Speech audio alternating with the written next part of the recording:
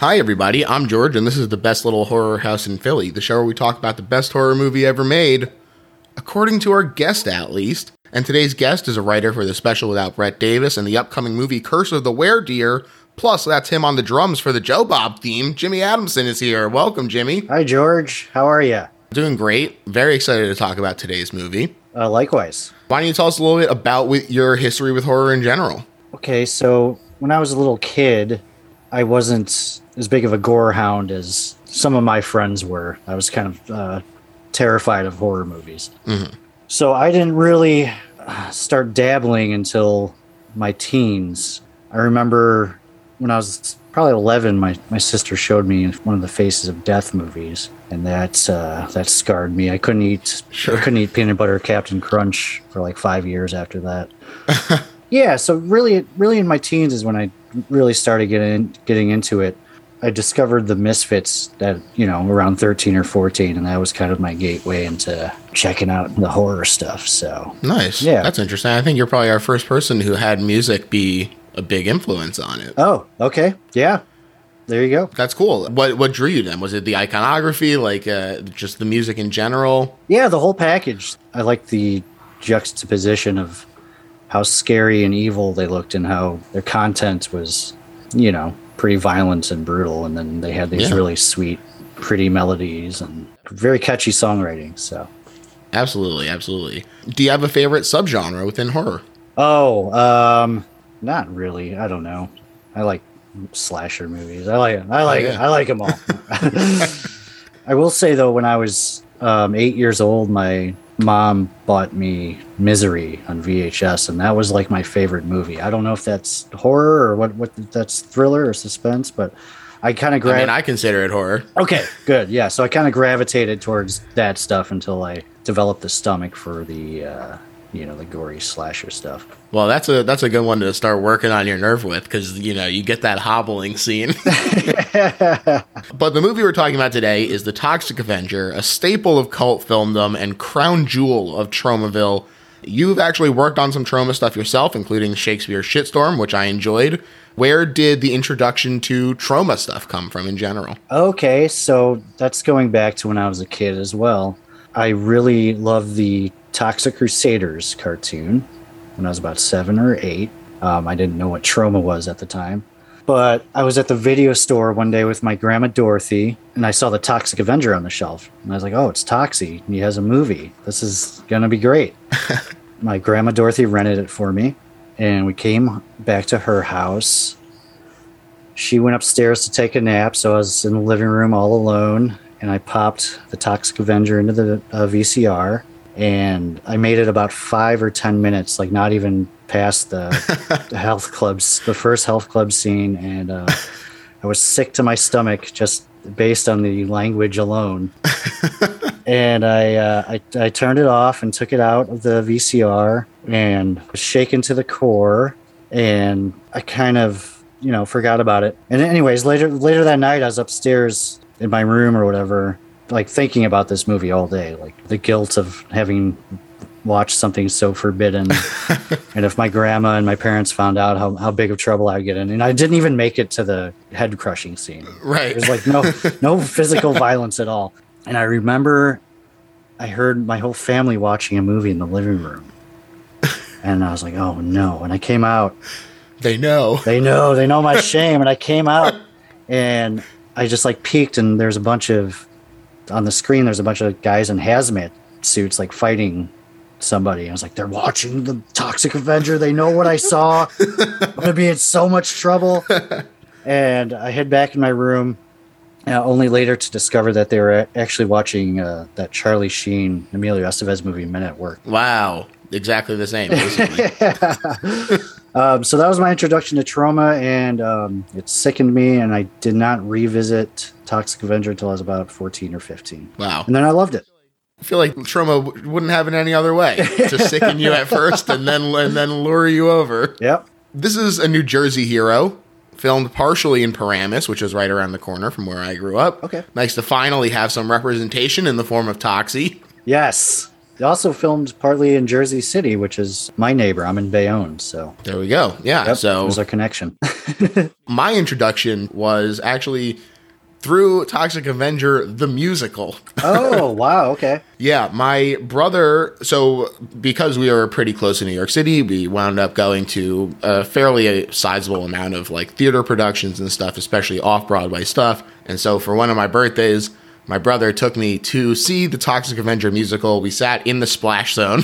Wow. Because, of course, there was a splash zone for Toxic Avenger the musical. How would you do it any other way? Right. And it was just a damn hoot. I had a great time. It's a lot of fun music, and I think that the musical does a great job of kind of carrying the spirit of Trauma forward into into maybe an audience that wouldn't necessarily be expecting it Right. as much. And it did a great job, and it kind of stuck with me throughout like high school and college, where I was like, this is such a fun idea, but I was like, I knew that it was still a horror movie. Yeah, yeah. And before I was like super into horror, it still had this kind of like appeal to me of being like, I think I could probably get through it because it's a comedy and it's got, you know, the tongue-in-cheek kind of attitude about its gore. Right. And I basically loved it. When I finally experienced the actual series for the first time, I thought it was super fun. Citizen Toxie, the fourth one, I'm a big fan of. It was funny too because, when I went to go see Into the Spider-Verse and all these multiverse movies and everything. Now, I'm like, Citizen Toxie was way ahead of this. Yeah, dude, that's way ahead of the curve. And of course, once you watch Citizen Toxie, you can't see Sergeant Kabuki Man NYPD and not be like, well, I gotta watch his movie as well. Citizen Toxie, I remember I saw when it came out, and I don't know if I was in the mood. I didn't love it, and I watched it, I revisited it again, like maybe 6 or 7 years ago, and I absolutely loved it. So yeah, it's a fun one. It's a really fun one. Yeah, it's insane. There are, of course, also the Shakespeare things, which people can imagine. That's right up my alley. I think Shakespeare in general really lends itself to the Trauma style because it is full of dumb sex jokes and stuff. Like, that is the Shakespeare style. And I think Tromeo and Juliet is great. Shakespeare Shitstorm was great. I think they both are a super fun time and a great way to, shake up the old stodgy Shakespeare, baby. Yeah, shake up is an understatement, I would say.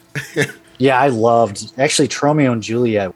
When I saw that, I was like full into Trauma after that because I'd seen Toxic Avenger and I love that movie, but Tromeo and Juliet really. So I'm a little bit older, so yeah, I did see Tromeo and Juliet when it came out. Me and my buddies worked at Hollywood Video, so we just took everything we wanted. Hell yeah. Yeah, it's so good. It's a lot of fun. And then, of course, you get stuff like Blades. Trauma has really covered the gamut in terms of fun stuff. So it's interesting that even within the idea of what people think Trauma is, I think that there is a lot of wiggle room. For sure. Absolutely. For people who don't know, Trauma is a production company started by Lloyd Kaufman and Michael Herz. And from the beginning, it has worked in a very John Waters or Andy Warhol with the Warhol Superstars at the Factory way, where they tend to use the same cast of people that are, shall we say, underappreciated. They co-directed this and many others, and Lloyd said, the only co-directing team that compares is Powell and Pressburger, but our movies are better. They also have 3 simple rules of production: safety to humans, safety to property, and then in smaller print, make a good movie. That's right. That's perfect. I think, that's really the core tenets of what freedom of creativity is all about, just keeping these 3 things in mind and then kind of being willing to throw the rest of the rules to the curb. Yep, 100%. And safety to humans is, as I'm sure you've researched the making of Toxic Avenger, that was used kind of loosely too, I think. I think there's a couple close calls on that one. Right. And Trauma had already made a bunch of like sex romp slapstick movies that were successful, although it is also worth noting that Lloyd and Trauma assisted with the Louis Malle My Dinner with Andre, which is, in my opinion, maybe the funniest possible answer to what's your favorite Trauma movie. But then major studios started following suit, and as Lloyd said, they played unfair by using good scripts and good actors.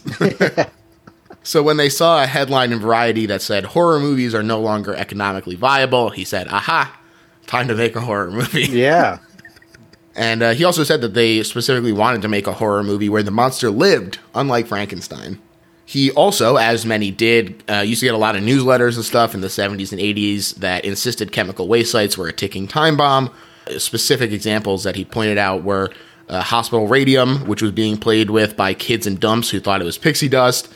He also pointed out the book Silent Spring, which is about the use of pesticides like DDT. And the poisoning of the earth, he felt, was an interesting counterpoint to the, quote, body beautiful health club and aerobics fads that had emerged. So they came up with health club horror. And then that kind of degenerated into the Toxic Avenger because Lloydie just could not resist getting the jokes in there. I also thought it was interesting that they didn't have the name until after the movie was finished, which is why the shirts and everything just say The Monster Hero. Yeah, I didn't realize that until the only thing I have from my childhood is a stuffed dog that I got when I was a little kid and Lloyd's book, what is it? Everything I know about filmmaking I learned from making the Toxic Avenger. I didn't realize that they didn't have the name until they're in the editing room. Yeah. Which is amazing. It's like, oh shit, we gotta actually have a name for this thing. Yeah. I think, look, simple, to the point. Toxic Avenger captures the imagination. Toxie, great abbreviation. What more could you ask for? I wouldn't dream of asking for more. That's why we're talking about it today. So true. Lloyd also said something really interesting during the commentary, where he pointed out the yin and yang balance of Toxie, who is both tender and bone-crushing, a muscular symbol of power, but also a disfigured pariah. And he said no matter how much attention he gets or good that he does, he'll always be an outsider on some level, and in this way is representative of trauma at large. Yes. Very interesting, yes. Lloyd. Yeah, I just thought that was a really great point. It really, I think, contextualizes the movie in a really interesting way, where it does kind of feel like you can see why Toxie became so emblematic of trauma and why it became the thing that people connect with as a great way in. And it is very hopeful and very cheerful, and he is loving to and doting on his mother and girlfriend and everything. There is a certain emotional tenderness to the Toxic Avenger that I think is not there in a lot of superhero movies or horror movies. Yeah, I think that's why it works so well, is it's vicious and violent, but Toxie has such a big heart that you just can't help but fall in love with him. That's right. Same with Trauma. Exactly. You have to kind of look past the shock humor and stuff. That's what it's all about. You get disgusted at first by the visage of Toxie, and then you say, oh, he's actually a sweet guy. Yeah, and Lloyd Kaufman, too. Lloyd Kaufman is Toxie, basically. Yeah. Oh, my gosh. Also, I got to say that just the commentary on this movie was so fascinating, and it was just Lloyd talking for the entire thing. He didn't have anyone to go off of, and the fact that, first of all, the whole he would maintain talking the entire movie, which was incredible. But also, it was just consistently fascinating and intelligent conversation about what was happening, and it was just really great stuff. So if people are interested in hearing the commentary, I highly recommend it, which is on their streaming site. I know a lot of places do not offer this, and I was really stoked to see that they did. Yeah, it was my first time watching with the commentary. I watched it just as a normal movie. I watched it with my 10-year-old son, actually. It was his first time seeing it. Nice. And then I watched it again with the commentary, and he does not stop talking, and it's you don't want him to, because it's all fascinating stuff. So our hero is played by 3 people. Melvin is Mark Torgel, and when he becomes Toxie, the voice is Kenneth Kessler, and the bod is Mitch Cohen. We also have Andre Miranda, who plays Sarah, the blind love interest, and Pat Ryan Jr. as Mayor Belgoody, who is, he does just a fantastic job with a very tiny part. You know, it's funny that he's always eating when he's on screen, because my dude is also chewing the damn scenery. Yes. And our gang of bullies is Gary Schneider as Bozo, Robert Pritchard as Slug, Jennifer Baptiste as Wanda, and Cindy Mannion as Julie. Lloyd was also very complimentary about the actors, especially Mark Torgel and Cindy Mannion. He said that she really gave 100% of her body and soul to the movie, which I thought was a very nice thing to say. Yeah, for sure. It's also, I thought, very funny to be watching this movie and have Lloyd go, of course the blind love interest is a reference to the 1931 silent Charlie Chaplin movie City Lights. Yeah, who doesn't make that connection?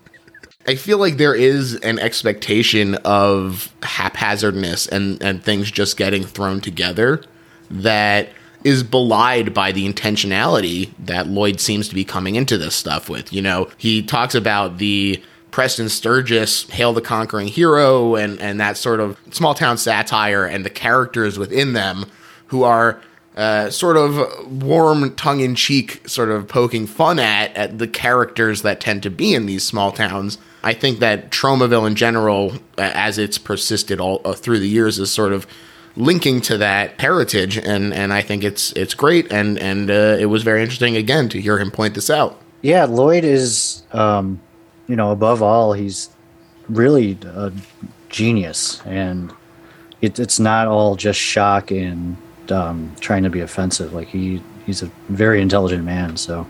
Yeah.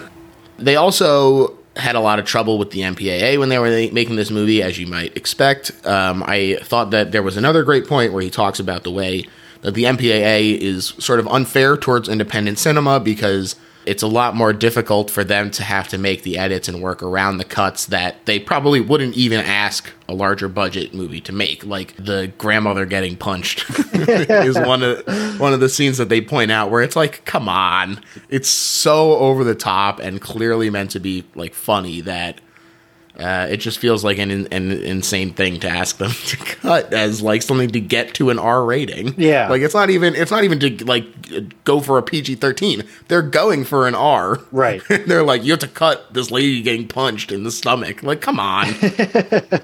Yeah, it's very cartoonish. So they're just being nitpicky, I guess. But yeah, and they cut over 10 minutes worth of stuff, which is crazy. It's not that long of a movie to start with.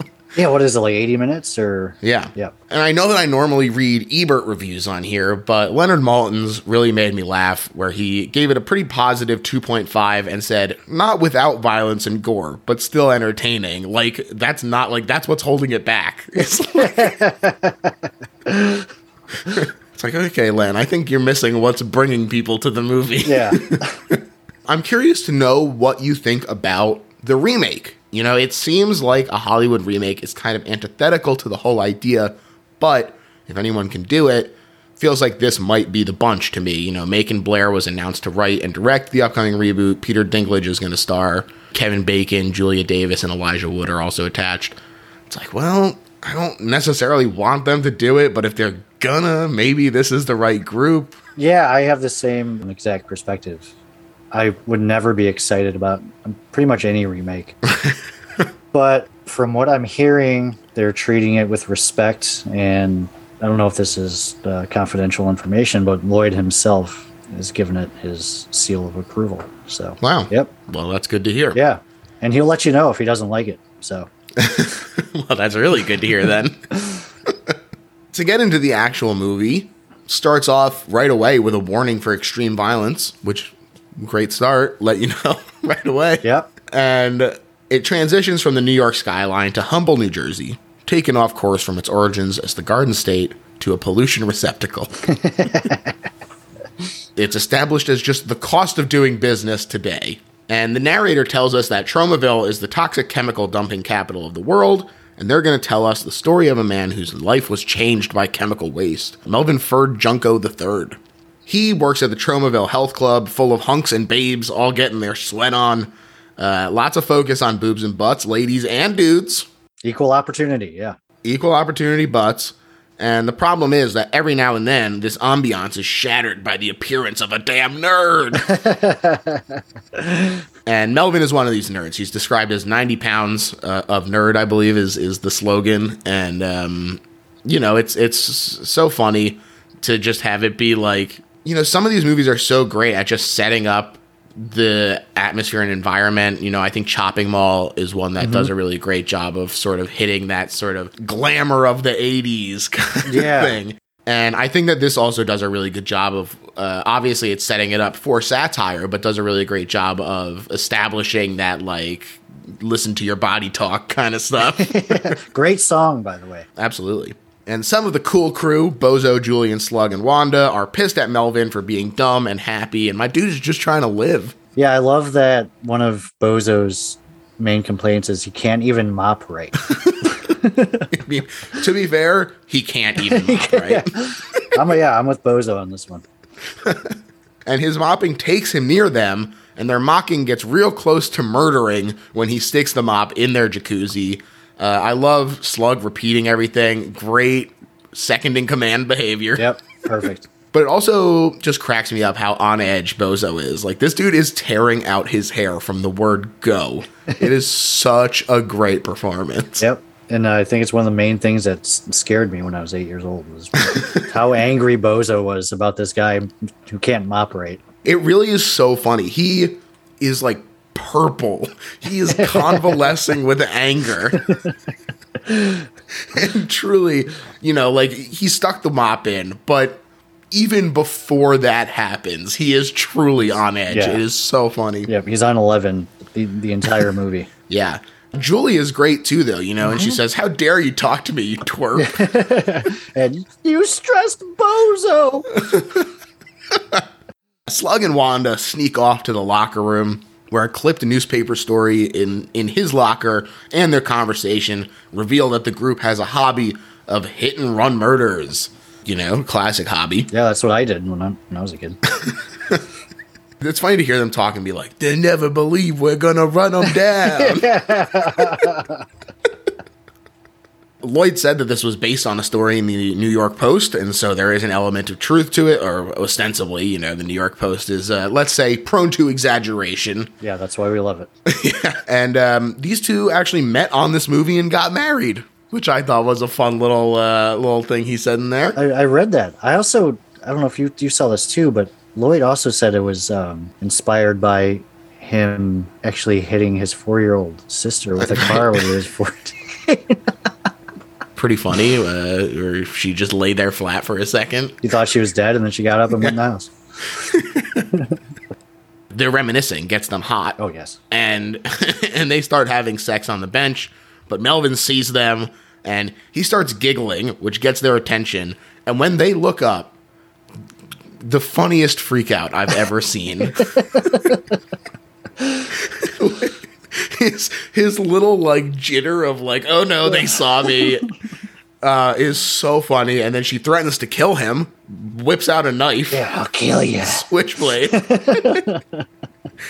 So he runs off because sure, I would too. That night, the gang is all speeding along, and Julie recites the rules to the murder game, in which most minorities are worth 25, but Puerto Ricans are worth a little extra, and kids under 12 are worth double. Cut 2, sitcom music as a kid straps on his helmet, takes off on that bike, and his mom warns him to be careful. I'm sure he'll be fine, right? Oh, yeah. No foreshadowing or anything there. No. He'll be all right. Oh, wait, actually, yes, because this particular kid is worth 28 points. 28 points. I like that number. Yeah, it's pretty good. And so Bozo takes him out. Or does he?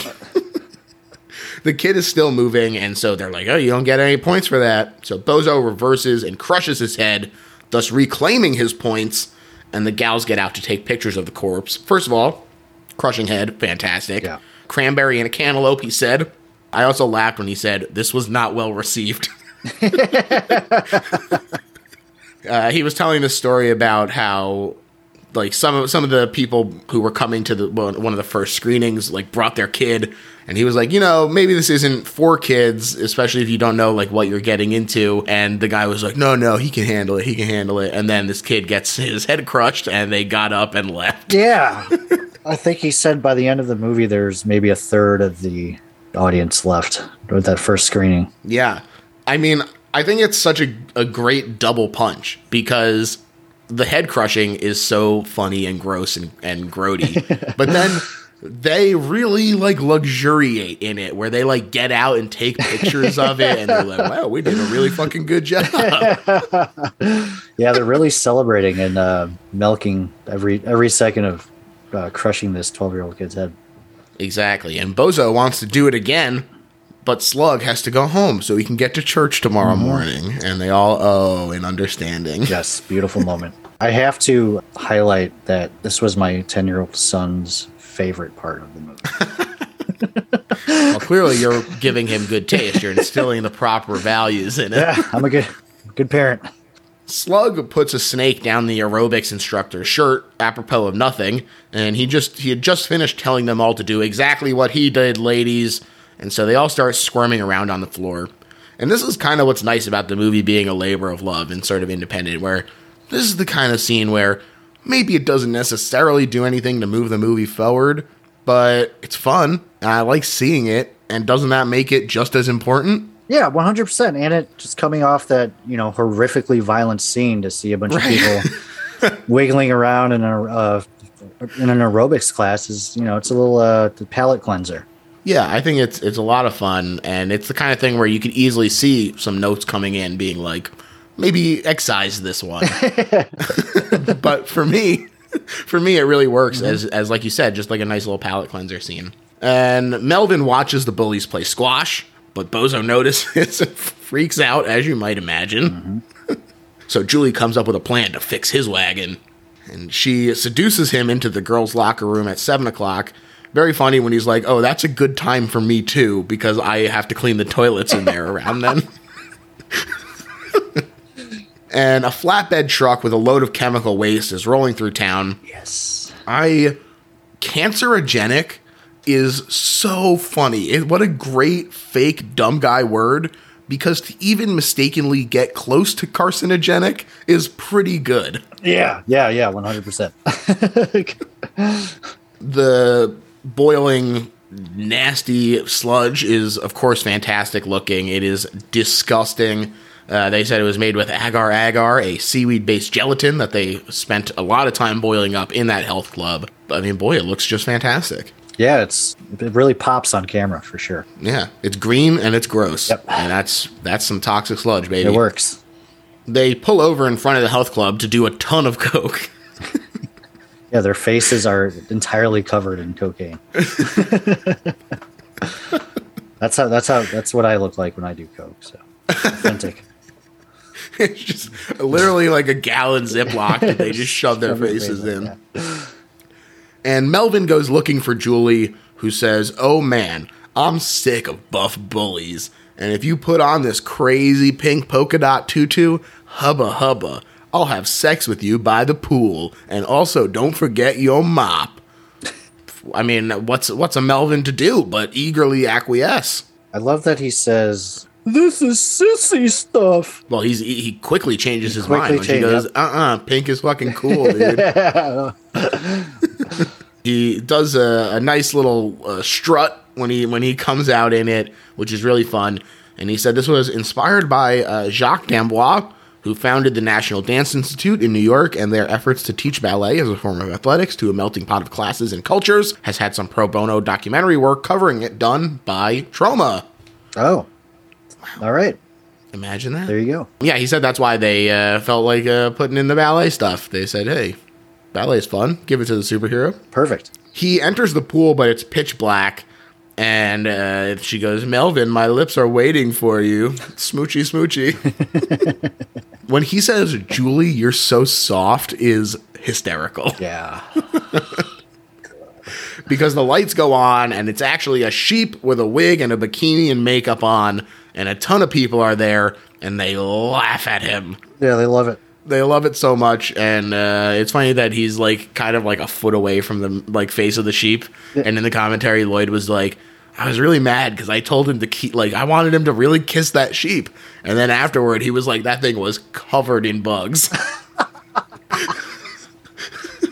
Their laughing chases him out a damn window. Hachi machi. An amazing stunt. You can't even tell that it's a stunt double. It's a stunt double? Spoilers. Wow, you've really shattered the illusion for me. Sorry. Yeah, it's really funny. I mean, it's clearly someone else jumping out of the window. It's framed for comedic intent that it's clearly someone else. Yeah. And it works. It's very funny. It's a great joke. And it's also funny. Well, first of all, Marissa Tomei is also in this scene very briefly. That's right. Which, one of many people who got their start in Troma. Vincent D'Onofrio is in there. And like we said, Tromeo and Juliet is, of course, James Gunn. Of course. I actually just read that right before we started this, that I've never heard Lloyd talk about this, but on IMDb it said Vincent D'Onofrio was actually supposed to play Bozo. Wow. But imagine that. He wanted too much money. Wow. Well, Vinny D, gotta get paid. Yep. Well, see where his career went. He's kicking himself. I haven't heard anything about him in a while. It's funny, it's the kind of thing where it's like, well, that probably would have been fun, but it's also kind of hard to imagine anyone else taking the role now at this point. Yeah, Bozo. What's Gary Schneider? Right. He's perfect. Perfect. Yeah. I also loved this. My final little point about him jumping out the window is I think it's very funny that he dives perfectly into one of the vats of toxic sludge. Yeah. Perfect 10. Yeah, it's like a carnival game where it's like you're trying to like throw the tiny hoop onto the milk jug and boy, he just swings right in there. Yep. Nothing but net. The worst swish of his life, though, because he starts to roll on the floor and everyone runs down to laugh at him some more, but suddenly he starts smoking and melting. Mm-hmm. And I love Bozo's line of, he's faking it. And then, which, first of all, very obvious that he's not, but then also for him to be like, and even if it's not fake, if he can't take a joke, then he stinks. Then he stinks, yeah. And Melvin is just screaming in flesh-melting agony on the floor in front of him. He's like, oh, he's faking it. Yeah, harmless joke. Yeah. The cops show up, and one of them touches Melvin, and his hands immediately ignite. Mm-hmm. Beautiful. Beautiful, and then Melvin himself completely immolates and runs home to his bathroom. This was apparently also a big one with the MPAA where you couldn't have a burning person in it and get a rating R. So they had to cut that shot, which is insane. I mean, it's such a beautiful, so funny to see this guy just running down the street for so long. Oh, so that's not in the rated R version? Right. Oh, okay. Hard to believe. Why even bother at that point? Yeah, just scrap the whole movie. He, looks to be in bad shape, we'll say, as his hair falls out and his body distorts and balloons and pus and blood and goo erupt. On the one hand, he's buff as hell now as he takes his form as the Toxic Avenger, so that's at least the one thing he's got going for it. Yeah, he's looking good. Looking like a snack. Oh, yeah. 4 hours every day to put on the appliances for the head. Yeah, that's dedication. Yep. Yeah, they said that as they moved on, they started making like a one-piece mask that they could pull on. But right. For this one, it was several pieces, and he couldn't eat through it, so he had to drink a lot of liquid lunches. He said. Yeah, through a straw. Also, Toxie's mom thinks the moans of pain is him jerking off, which finally hit puberty, she says. Just a very funny little throwaway line. Just clear the agony that he's clearly in. Like, even if that was him jerking off, there is still something terribly wrong happening. Yeah, I would still maybe call a doctor about that. Yes, absolutely. A group of thugs are discussing their plans to finally own the whole town by getting Clancy, the last cop who isn't on the payroll, to take a bribe. He refuses, of course. Yep, can't buy him. And they kick the shit out of him. Yeah, they really beat his ass. They really do, and they're about to shoot his damn dick off, RoboCop style. When finally the Toxic Avenger arrives to save the day, he rips the wigs off the bad guys, which is very funny. Yes. And then he makes the rounds. He uses the main guy as a speed bag, and he punches the nose into the brain of the second one, and then pokes out the eyes of the third, and just some generally interesting filmmaking from this moment, where Lloyd talks about how if you pretend to poke out someone's eyes and you fuck up, you could actually poke someone's eyes out. Right. And so what they did is you put the camera upside down and then have someone put their fingers in the eyes and do the backwards or the action backwards. So it looks perfect when it's reversed in the processing. Like simple. And it does look perfect. It's a beautiful effect. Definitely. Nice and simple. And that's practical movie making, baby. Yep. I have a question for you. Yeah. I don't know if you know anything about this. When Officer Clancy's watching Toxie beat the bad guys' asses, he goes into this little monologue. Did you catch that? The O'Shaughnessy boy back from school. Oh, no, it couldn't be him, right? Doesn't he say that? Yeah, what? Do you know what that's from? I think that is, again, sort of this, Hail the Conquering Hero thing, where they, assume that it's, it must be this great war hero. Like, he must have come back and been a great hero. Like, he has to just have some kind of narrative to explain who this is. I don't know. That was just how I took it. As just again, sort of a throwback to that style of small town guy. All right, you answered my question. Thank you. There we go. He goes back to the first guy and uses his nuts as a speed bag, and, and then slams the other two's heads together so hard that it exposes their brains. Disgusting. And finally, he mops the dummies to death, except the first one, who runs off swearing revenge in a high-pitched voice. Great final little gag as he gets off there. It's a very fun first fight scene, a great introduction to the power of Toxie. Yeah, and the choreography is really good. Yeah, Like, it's a lot of fun. yeah, it's exceptional. The cop gets sent on his way, and he gets questioned by the press at the station, and the story hits the presses. And Mayor Peter Belgoody, running for re-election, talks with the police chief. I love his buddy's comb-over, the least effective, tiniest wisp of hair. Disgusting. He thinks the mops used to kill the mobsters are a political statement because he is corrupt as hell. Yes. And his chief of police is a Nazi. Yes, yeah. Apparently a Nazi. He's scheming, though. In addition to the protection money they're already getting, he wants to move the current toxic waste dump because it's located on valuable waterfront property to 20 feet from the reservoir. Makes sense. Of course, you gotta sell, baby. Mm-hmm. Unfortunately, this current dump is also where Melvin sadly makes a little home for himself after his mom screams in terror at the sight of him. And one of my favorite moments in this whole movie is when he just takes a moment to pensively sit and stare out at the Atlantic. Like, he really thinks, like, all right, what do I do next? Yeah. Like, I'm really at a low point here. But I also enjoyed the New York Post that they had there as well, perfectly positioned so we can read the headline, "Top Pals Taped at Sex Parties." Yeah, brilliant. He said that this particular aspect of the storyline was based on the U.S. Open and the way that it took a bunch of parkland and converted it to the tennis courts for the pleasure of the power elite, when it used to be a widely accessible, free-for-all park. Mm-hmm. So, they gotta take and take and take. Yeah, Lloyd hates the power elite. It's true. He says that he thinks that this really sums up the movie. This, and also when he's like walking through toxic sludge and he sees like a non-biodegradable McDonald's cup and Richard Nixon's book. Yeah. And he said this shot really sums up the movie. Right. Meanwhile, the town's youths are partying it up at the Mexican place, which is a place with both sombreros and katanas up on the wall. Yeah. Because why not? Fantastic decor. I would do it too if I had a restaurant. And Leroy, Rico, and Frank, who look like a gang from the Warriors, hold the place up. These guys are bad news. They sure are. The dude with the like painted face is like such a weird choice, but I really love that he like went for it. He's like, this is gonna be my disguise. I don't need a mask. I need to paint half my face. I think I thought that was Billy Zane when I was younger. It looks like him. It does, right?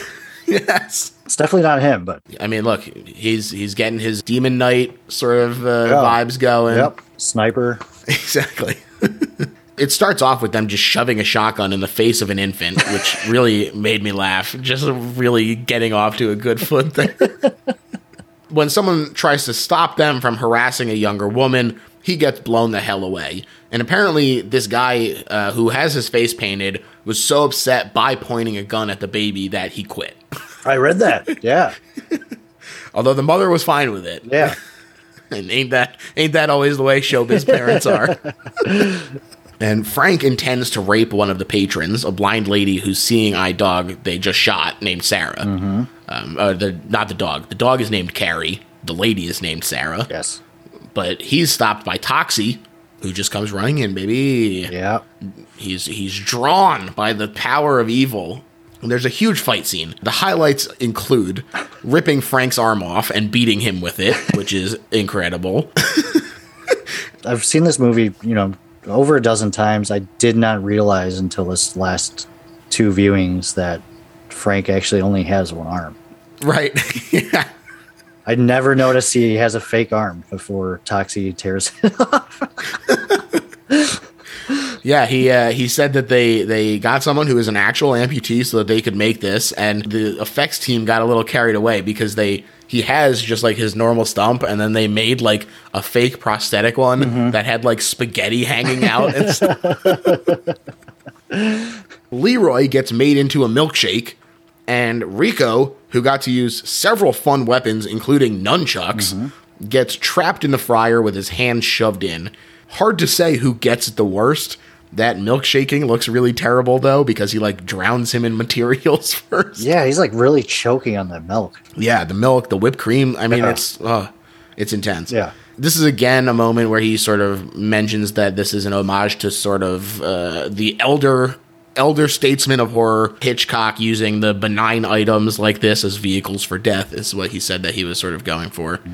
And it looks great. The fryer is a lot of fun. He also, he pointed it out, and then I went back and looked, and it's so funny that he's right, but it's just like a shot of the fryer boiling. Like, his hands are clearly not in it, but like you see his hands get put into like the not boiling oil, and then when it's actually rolling, you're like, oh my god! But there's clearly no hands in there. Yeah, and you don't care because you see his reaction. You saw the hands go in, and it's just so quick. Power of editing, baby. Snappy. And Toxie comforts Sarah, who asks him to navigate her home since she no longer has Carrie, and she has like about 1 billion canes that fall over. She gets it. But when she asks to see his face, he refuses. He lets her read his palm, though, and she accidentally, big air quotes I'm doing here, gets a grab of his penis, too. Yep, oops. The staff of the restaurant tells everybody, including some cops who are all eating. The cops all eating during this scene was like such a funny non sequitur. Yeah. It really tickled me. It works. They tell him about the hero monster that saved them, so the press conference consults an expert, Dr. Merton Snodberger, from the Garden State Cerebral Reflex Research Center. What a prestigious institution. Yep. He only attacks bad people, says Snodberger, driven by a primal instinct to destroy evil. I literally out loud went, wow. Yeah, I love all this exposition right here. It's very funny. Yeah. Back at the club, drug deals are going down, and the gals are looking at the photos, and the mayor is being generally gluttonous. And the gym employees who have been selling the drugs gets his workout interrupted by Toxie. And I like that everyone is screaming and he just doesn't move at all. He's like, yeah, I'm getting my pump on. I don't care what everyone else is dealing with. But it's just a really great kill. This is a really spectacular looking one. The drop down weight smashes off the top of his head. And then what really makes it sing for me is that you get a great look at the grody remnants still moving around and like clutching at their head. Yeah, it's disgusting. It sure is. And they really build it up with the cutting from the weight machine to the face, the weight machine to the face. It's very effective. Yeah, it's a lot of fun. And I think that this is one of the more empathetic kills in that it's a little more hard to imagine yourself getting murdered by a ice cream blender. But, you know, a lot of us have been in a gym and been like, wow, that's kind of scary to imagine like a hand or something getting stuck in its weightlifting machines. Yeah. I think this is one of the ones where it's very easy to imagine yourself in the position, and it really gives it an extra charge. For sure. In the sauna, Wanda is starting to frig herself to the photos of the smashed heads when she also gets interrupted by Toxie. This dude just loves stopping people in mid-action. Even when he was Melvin. Sex, workouts, you name it, he'll interrupt you. Yep, for sure. Toxie drops her butt first on the sauna rocks, which is, I guess it kills her. Yeah, well, how did that kill? Yeah, I mean... Scorched butt. Definitely send her to the hospital, but... It cuts from that to Toxie peeing just the thickest green sludge in an alley. It is disgusting. This is also the first time we hear Toxie's other voice, right? When he puts her on the hot rocks. Does he say something, or does he just kind of go? He says, "This will teach you a lesson, hot ass," or something. There you go. They do kind of an interesting thing where they hold back some of the reveals. Like Toxie's face is not immediately shown or anything.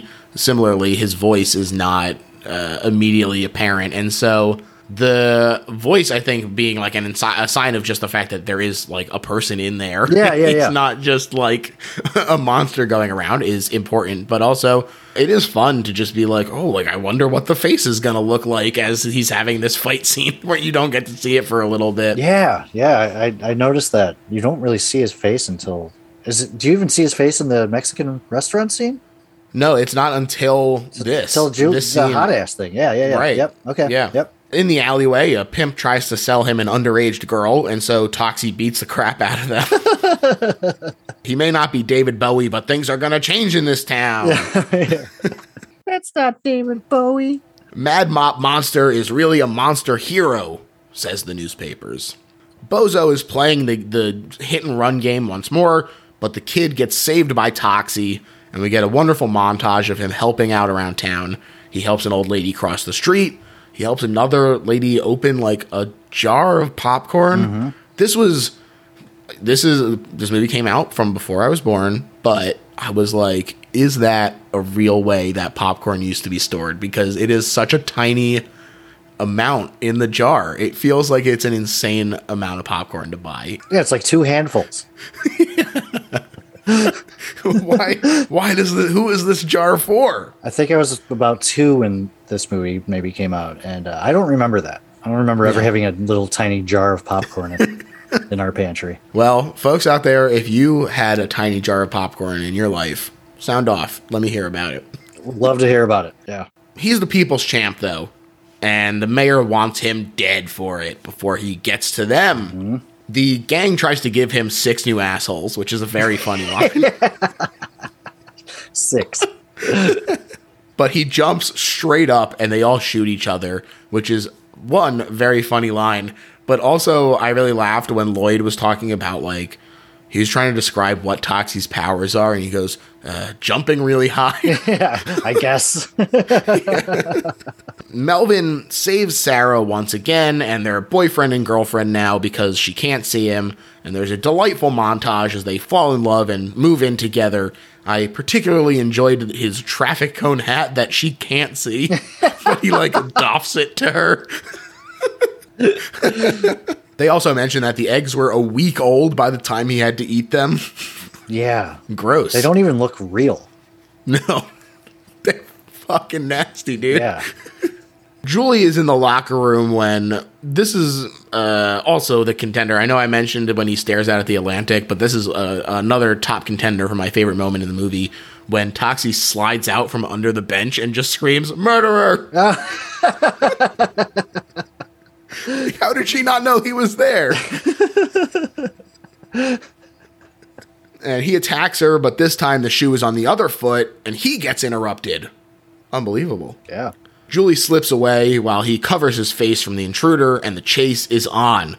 And apparently this locker room leads to hell. Yes. Which is, where did Lloyd say that was like a abandoned hospital in Jersey City, right? Yeah. Oh my God. It's terrifying. Yeah. My wife actually used to work at Jersey City Medical Center, so she was familiar with the building he was talking about. She was very impressed to see it in the Toxic Avenger. Sure. There's some very famous rats in there now. But yeah, it's a little like a furnace with rats and a little hidden room with a ton of human bones in there. Mm-hmm.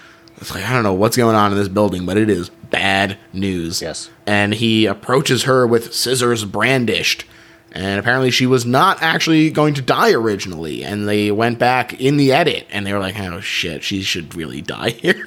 Yeah. So they filmed a couple more close-ups of him brandishing the scissors. And, you'd never tell that it wasn't originally intended that way. Nope. Fooled me. Bozo is stressed that she's late with the car. So they beat the crap out of an old lady with a cane. And Slug sings a la Clockwork Orange. One of my favorite individual lines is, "Did you see her face when I punched her?" Just it's the simple ones that really get me sometimes. It's tiny details of this movie are really what drive it, yeah. Absolutely, really fantastic. Yep. And Toxie emerges and they try and run him down with the car, but he grabs a hold of it as they swerve all over. Toxie grabs a hold of Slug and throws him out of the car, then gets in with Bozo, slamming his foot down on the gas in a chase inspired by The Road Warrior. Mm-hmm. "It's Melvin, you bastard," he says. And he grabs Bozo's face as the car takes out every load-bearing item in town. Yeah. And then causes a big car crash with several explosions, and finally removed the wheel, sending Bozo over a cliff with the car exploding in a giant blaze. And apparently the stunt driver almost died during this because the guy who installed the roll bar in the car screwed it into the floor instead of attaching it to the chassis. And so it didn't work as intended. Safety to humans. First rule. Yep. That's right. He said specifically that he never badmouths people except in this one case where someone almost killed someone. So that guy doesn't get the benefit of not being shit talked. And that is a crazy chase and a crazy stunt. Like, I've worked on a couple trauma things. I can't imagine like being there for that era of trauma where the stunts were that insane. Sure, it's several explosions. Yeah, it's huge. A car explodes. Like, nobody does that anymore.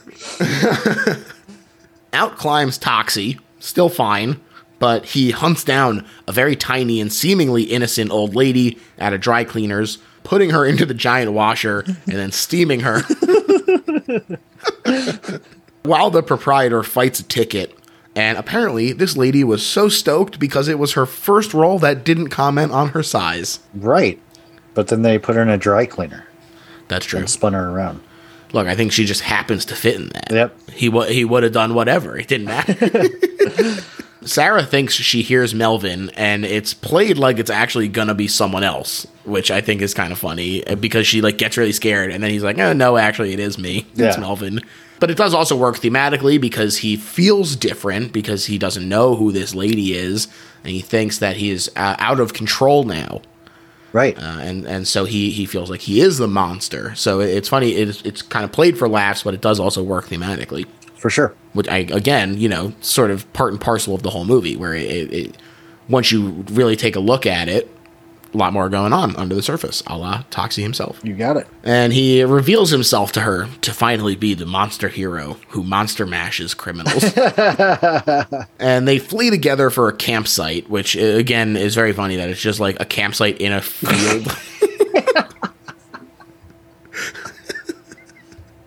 But the police chief reveals to the mayor that Toxie's instincts were in fact right on, and he dry cleaned the head of the International White Slavery Ring. I know. I love that twist because when you're watching, you're like, oh man, he really did kill an innocent old lady.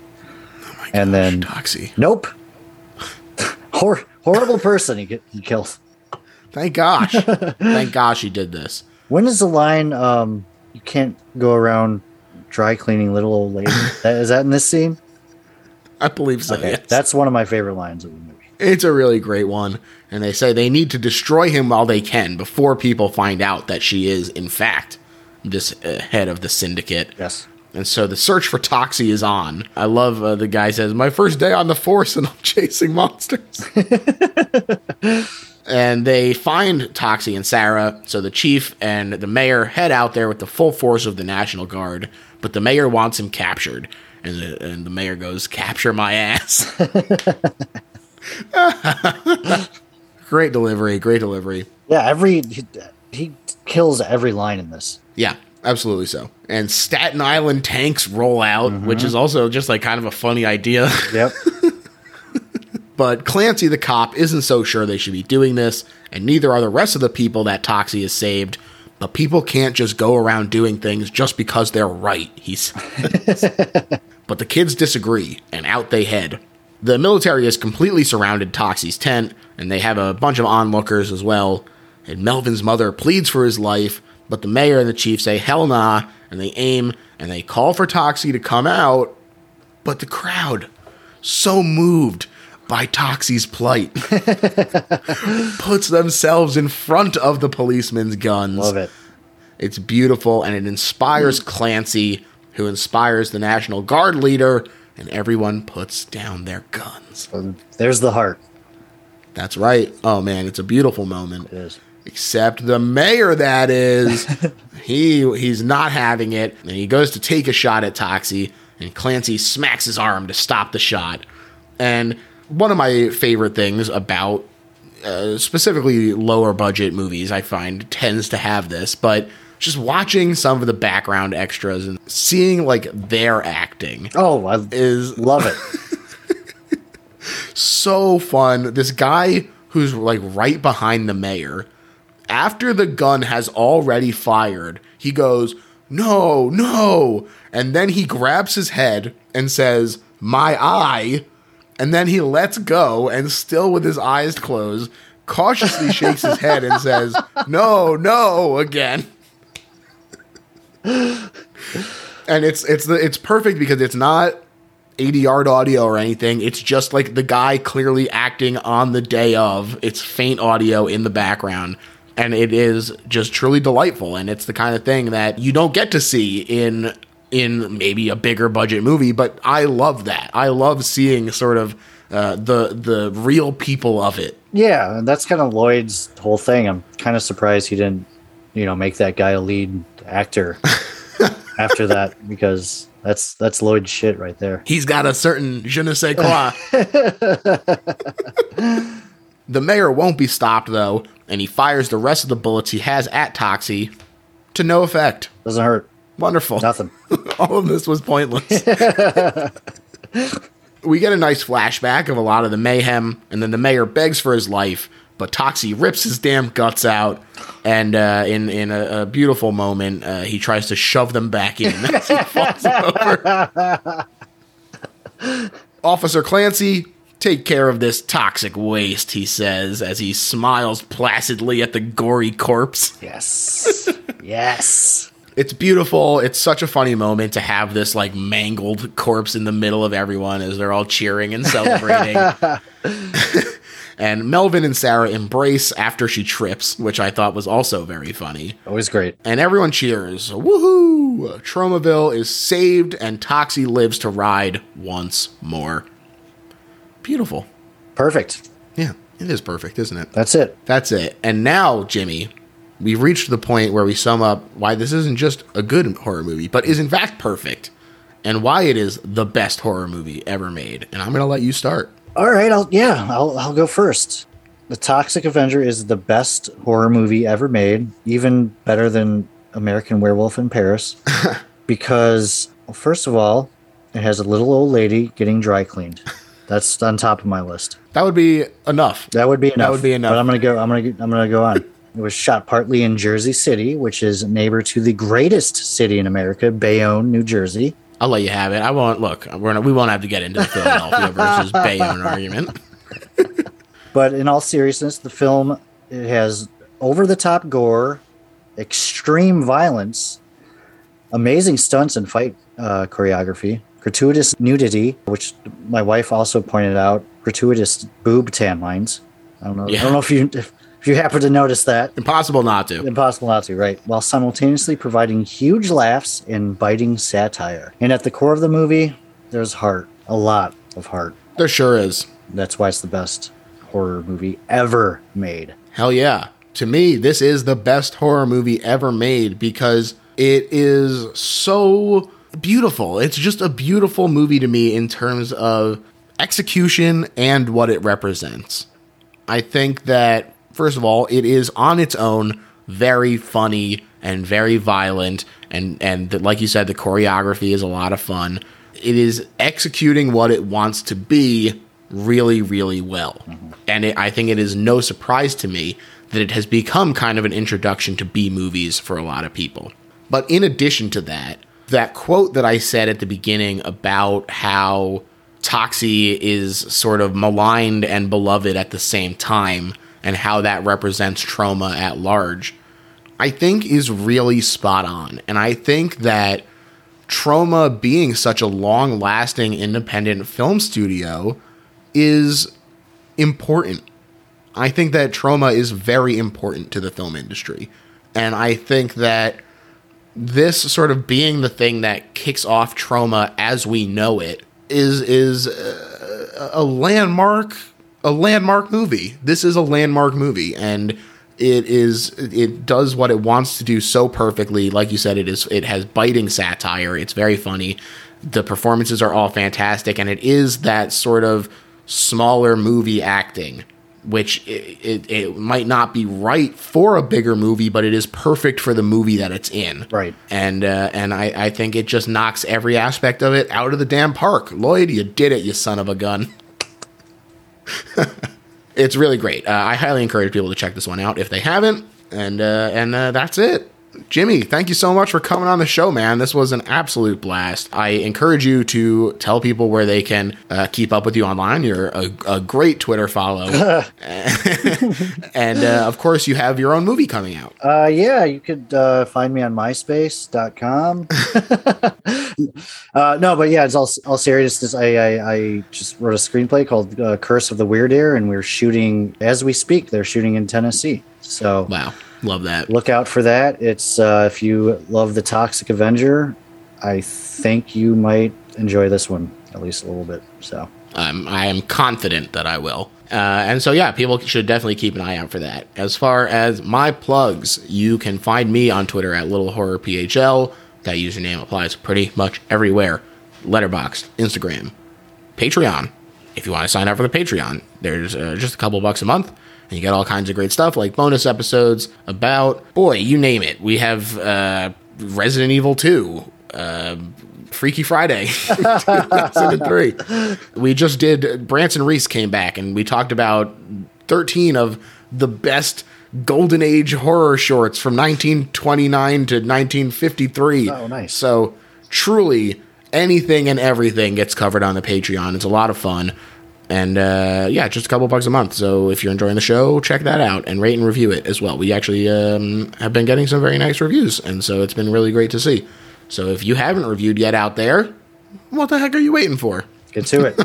George, I love your podcast, and it has been an honor to watch the best horror movie ever made, The Toxic Avenger, with you. Very kind of you to say, and I was thrilled to have you on. This is a great movie, and I was stoked to dig into it with you, man. Cool. All right, everyone. Have a good one. Right. Bye. Bye.